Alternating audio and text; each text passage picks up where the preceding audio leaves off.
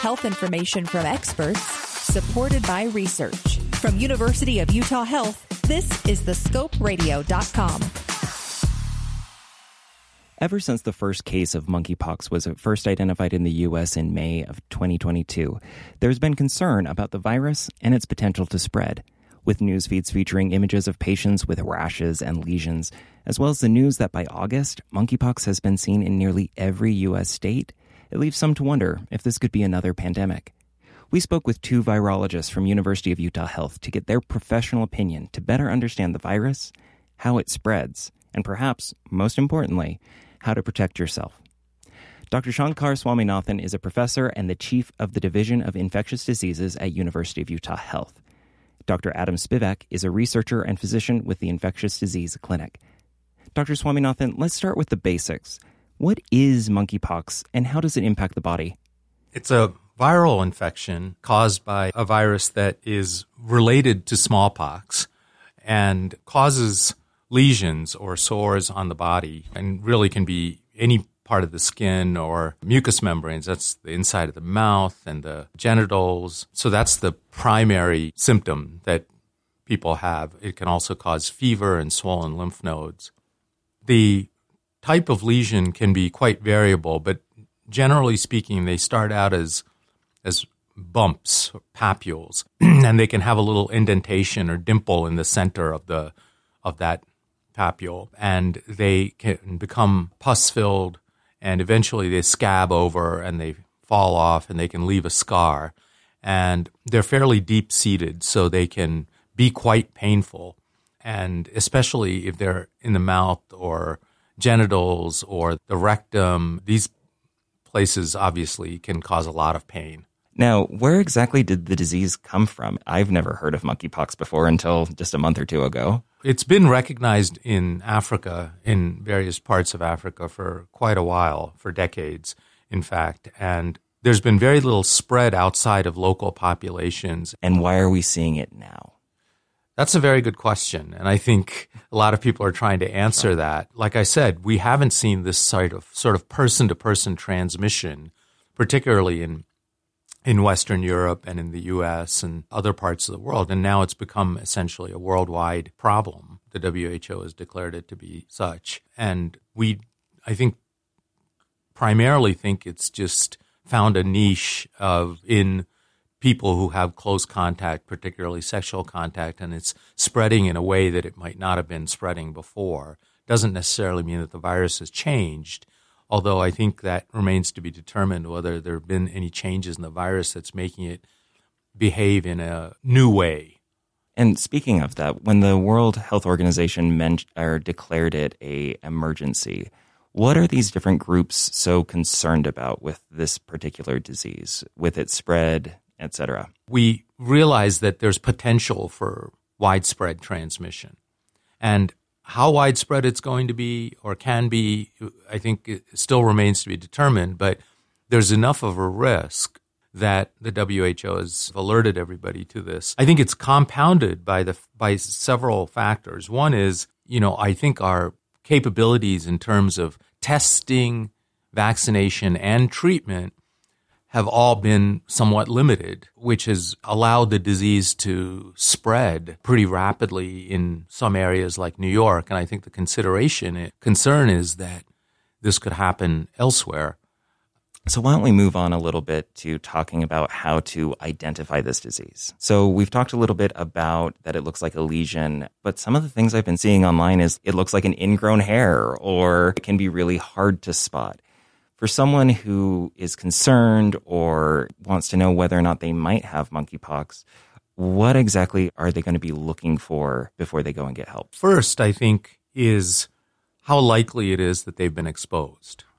It's people who have been in situations, parties or group encounters or raves or whatever, where they are in contact with a lot of different people. So that's the risk factor. And if you have had recent intimate contact with somebody and you don't know exactly what their recent contacts have been as well, it's possible that they may have transmitted it to you without your realizing it. And like you said, some of the especially initial manifestations, may not be particularly alarming or severe, so that transmission could occur even though people aren't aware that they are infected. Do the lesions change over time, how it expresses itself on the skin?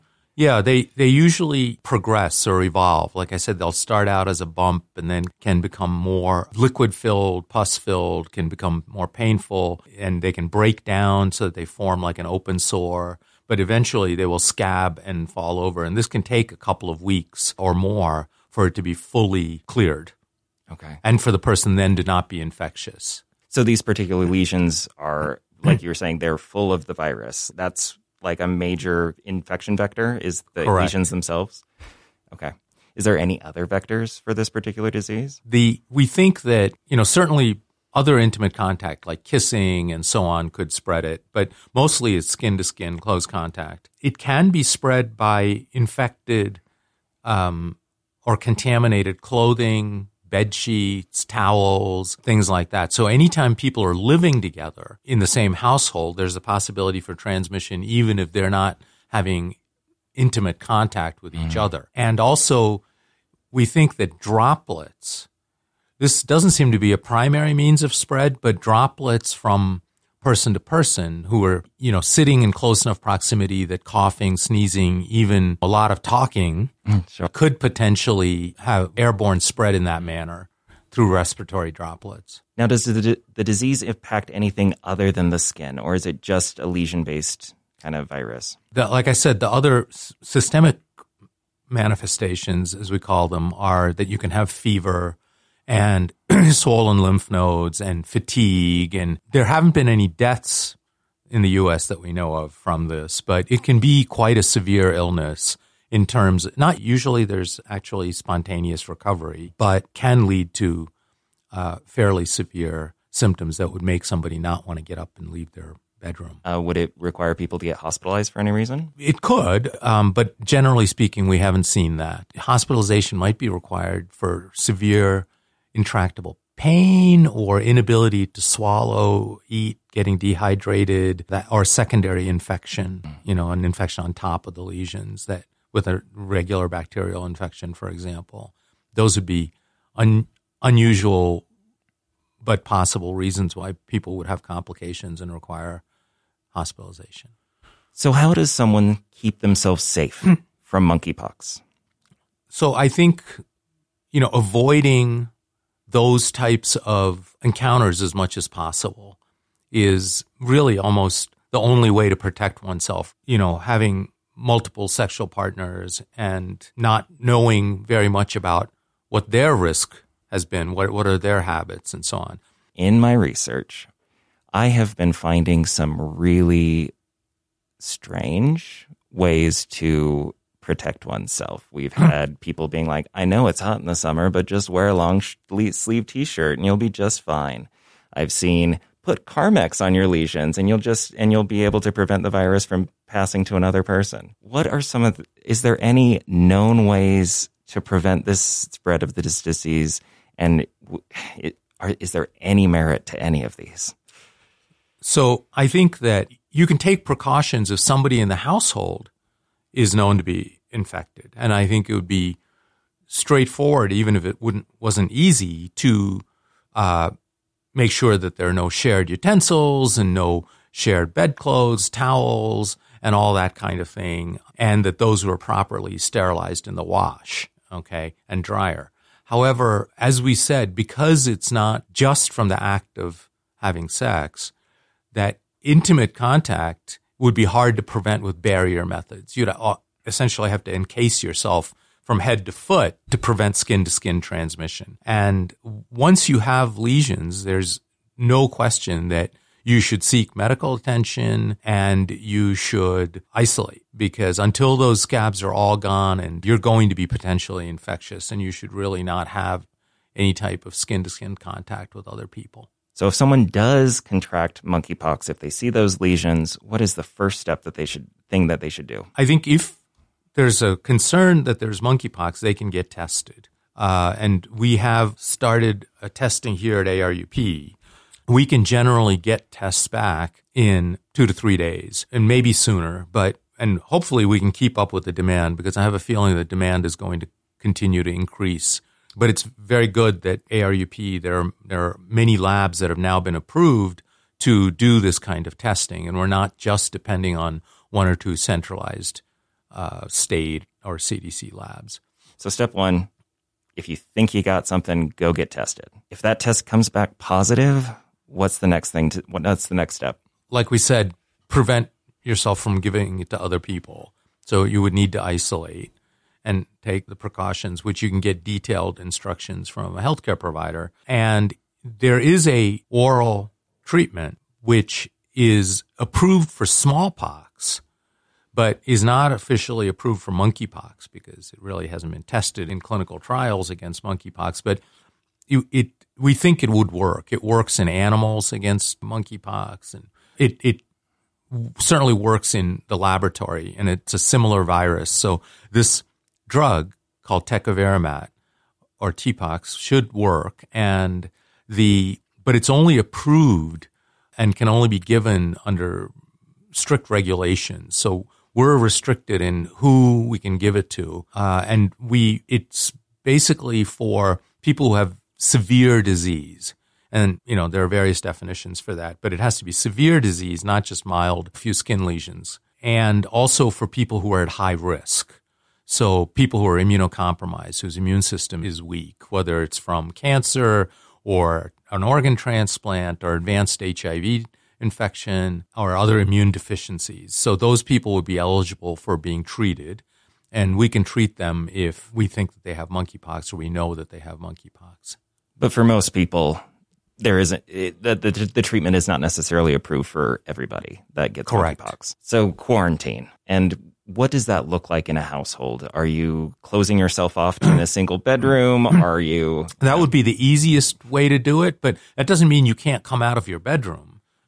You should probably not share the same furniture as other people until you are over your period of isolation. And how long is that period? 3 weeks or so. And all the lesions have to have been essentially healed over. And how long after they've all been healed over are you good to go? Once all the lesions are healed, you shouldn't be infectious any further. Is there any potential long-term consequences for a monkeypox infection? Not that I know of, but again, we're somewhat in uncharted territory. But generally speaking, recovery is thought to be complete. So not super life-threatening, but you might be left with some scars? Yes. Like severe scars, mild scars? No? Again, it depends on the number and location of the lesions. So let's talk a little bit about vaccination. Is there a vaccine available for monkeypox? Yes. So the one that's currently being given is a vaccine that is based on the same virus that's used to vaccinate against smallpox. We don't routinely use that live form of vaccinia as a smallpox vaccine because we've stopped vaccinating people against smallpox since the 70s. That vaccine is available and is thought to protect against monkeypox as well. But the incidence of complications with that vaccine is high enough that older smallpox vaccine is not being used for monkeypox. What we have is a newer vaccine that's made with a weakened or attenuated form of vaccinia that can't replicate, but it can stimulate the body to make an immune response against smallpox and monkeypox and so on. And that is effective both in animals that are challenged with monkeypox as well as in the laboratory. So that's the vaccine that we can give, but it is in somewhat limited supply currently. And like I said, we prioritize people who are at highest risk for it. Now, speaking to you, Dr. Spivak, one of the first questions I'd like to ask you, just to get it out of the way, with your experience researching viruses and treating HIV, is monkeypox a gay disease? Nope. It's a human disease.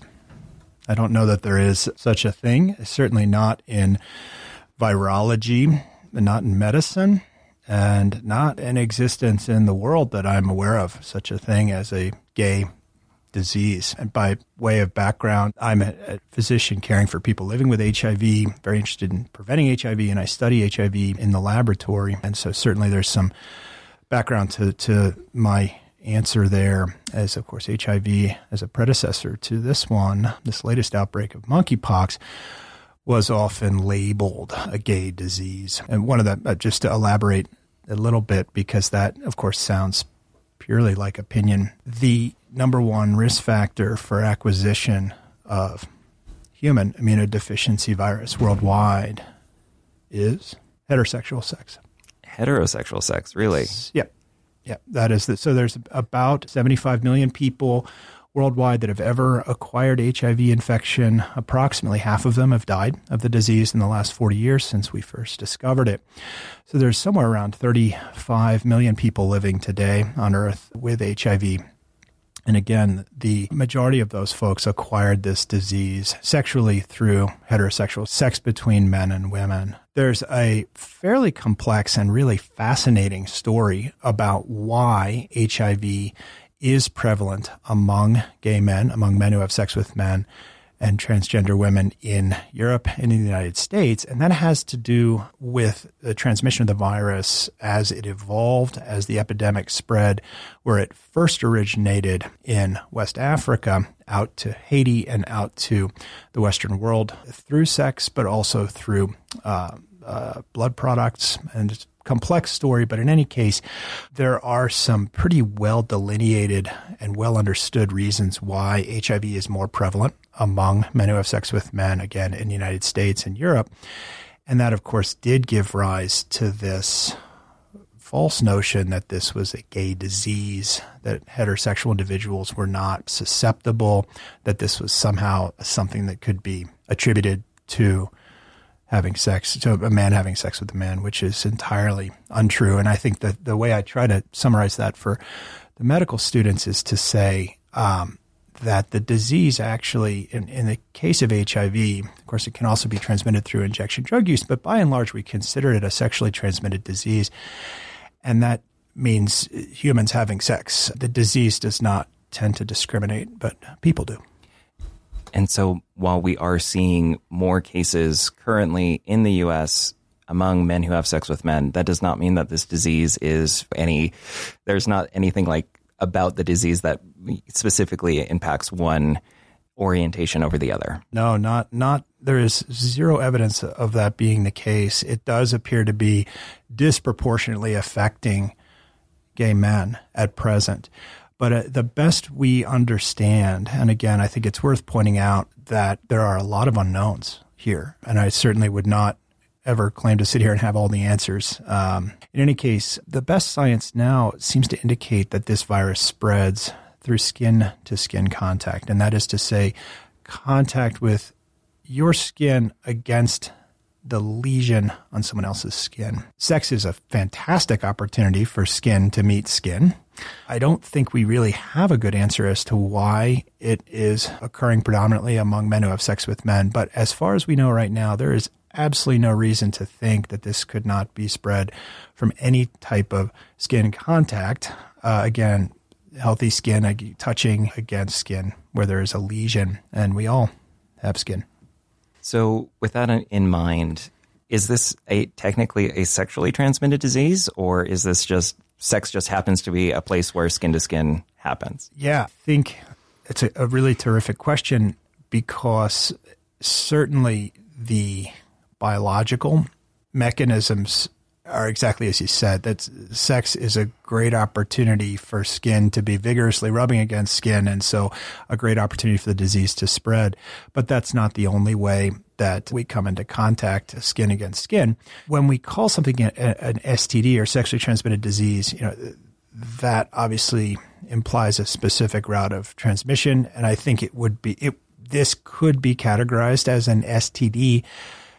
There's also implications for that and around calling something an STD because of our mores and the discomfort, I think, in our society about talking, frankly, about sex. That I think has given a lot of people in medicine pause about calling this an STD. And I think we're trying to be sensitive to the fact that there were lessons to be learned, and there are lessons to be learned about HIV. And as I shared with you, sort of a common misconception 40 years into an epidemic that frankly should be controlled but isn't, talking about HIV, there's still this perception that this is a gay disease. And as I shared with you, that's just not borne out by facts. That is not borne out by facts. There's nothing about this virus that indicates that it has any predilection for gay men at all. So circling back to the state that we're in right now with monkeypox, we see the news every day. It's on the rise. It's scary. It leaves scars. We've done pieces about how it's transmitted, et cetera. But is there any steps that someone can take to make sure to protect themselves from this potential or from potentially getting infected? Yeah, that's a great question. That's a great question. And the answer in some respects is similar to what we've learned, unfortunately, the hard way with COVID. Though you could argue the glass is half full there. And I'm getting at vaccines. We have a vaccine against monkeypox, which is pretty remarkable that we actually had the vaccine present before the outbreak. And again, that's the glass half full. The glass half empty is there's not a lot, not enough to go around. We don't have it here yet. That's largely because of the supply is limited. But the Department of Health, to their credit, acquired vaccine from the federal government and tried to disperse it quickly. The Utah AIDS Foundation, led by Amr Afroz, has done a phenomenal job at getting information out and actually getting vaccine and distributing it. I think we have a long way to go there, meaning that a lot more folks probably should be vaccinated. And frankly, anyone who wants to be, thinks they may be at risk, should be vaccinated. And I don't think at this point, and we're in mid-August of 2022, that we have enough vaccine to go around. And so there's been, decisions made about who gets priority, which is unfortunate from a public health standpoint because this is going to allow the disease to spread. It is a disease that spread skin to skin and spread by touching or coming in contact with these lesions. And so what that means is, beyond vaccines, which are preventive, if you think you may have this, you should come and get checked out. We have a great diagnostic test, and ARUP has been at the forefront. They're a phenomenal lab. They're an international leader, and they came out in end of July with their own monkeypox PCR test. Our clinic managers and the urgent care staff and people in the ERs and people in our primary care clinics have rapidly become aware that this is out there. We're seeing more cases because people are coming in, and then physicians and physician associates and APCs are recognizing it, and clinic managers and nurses and clinic staff are taking the right maneuvers to sample the virus, meaning there's collection procedures that have to be put in place. All this happened very quickly, and I think COVID did teach our health system how to be a little more quick to respond. And so that's been really encouraging that, working together, we can recognize this. We can, led by Jeannie Mayer at Hospital Epidemiology here, really as a system start to adapt to a new disease.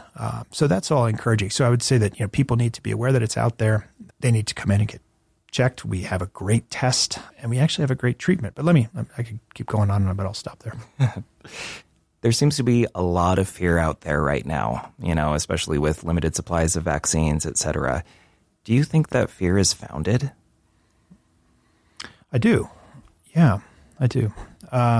It's scary. I've cared for a few individuals with monkeypox, and I would say one thing again, I tend to be a glass half full optimist type person. It's not COVID. And what I mean by that is people are recovering.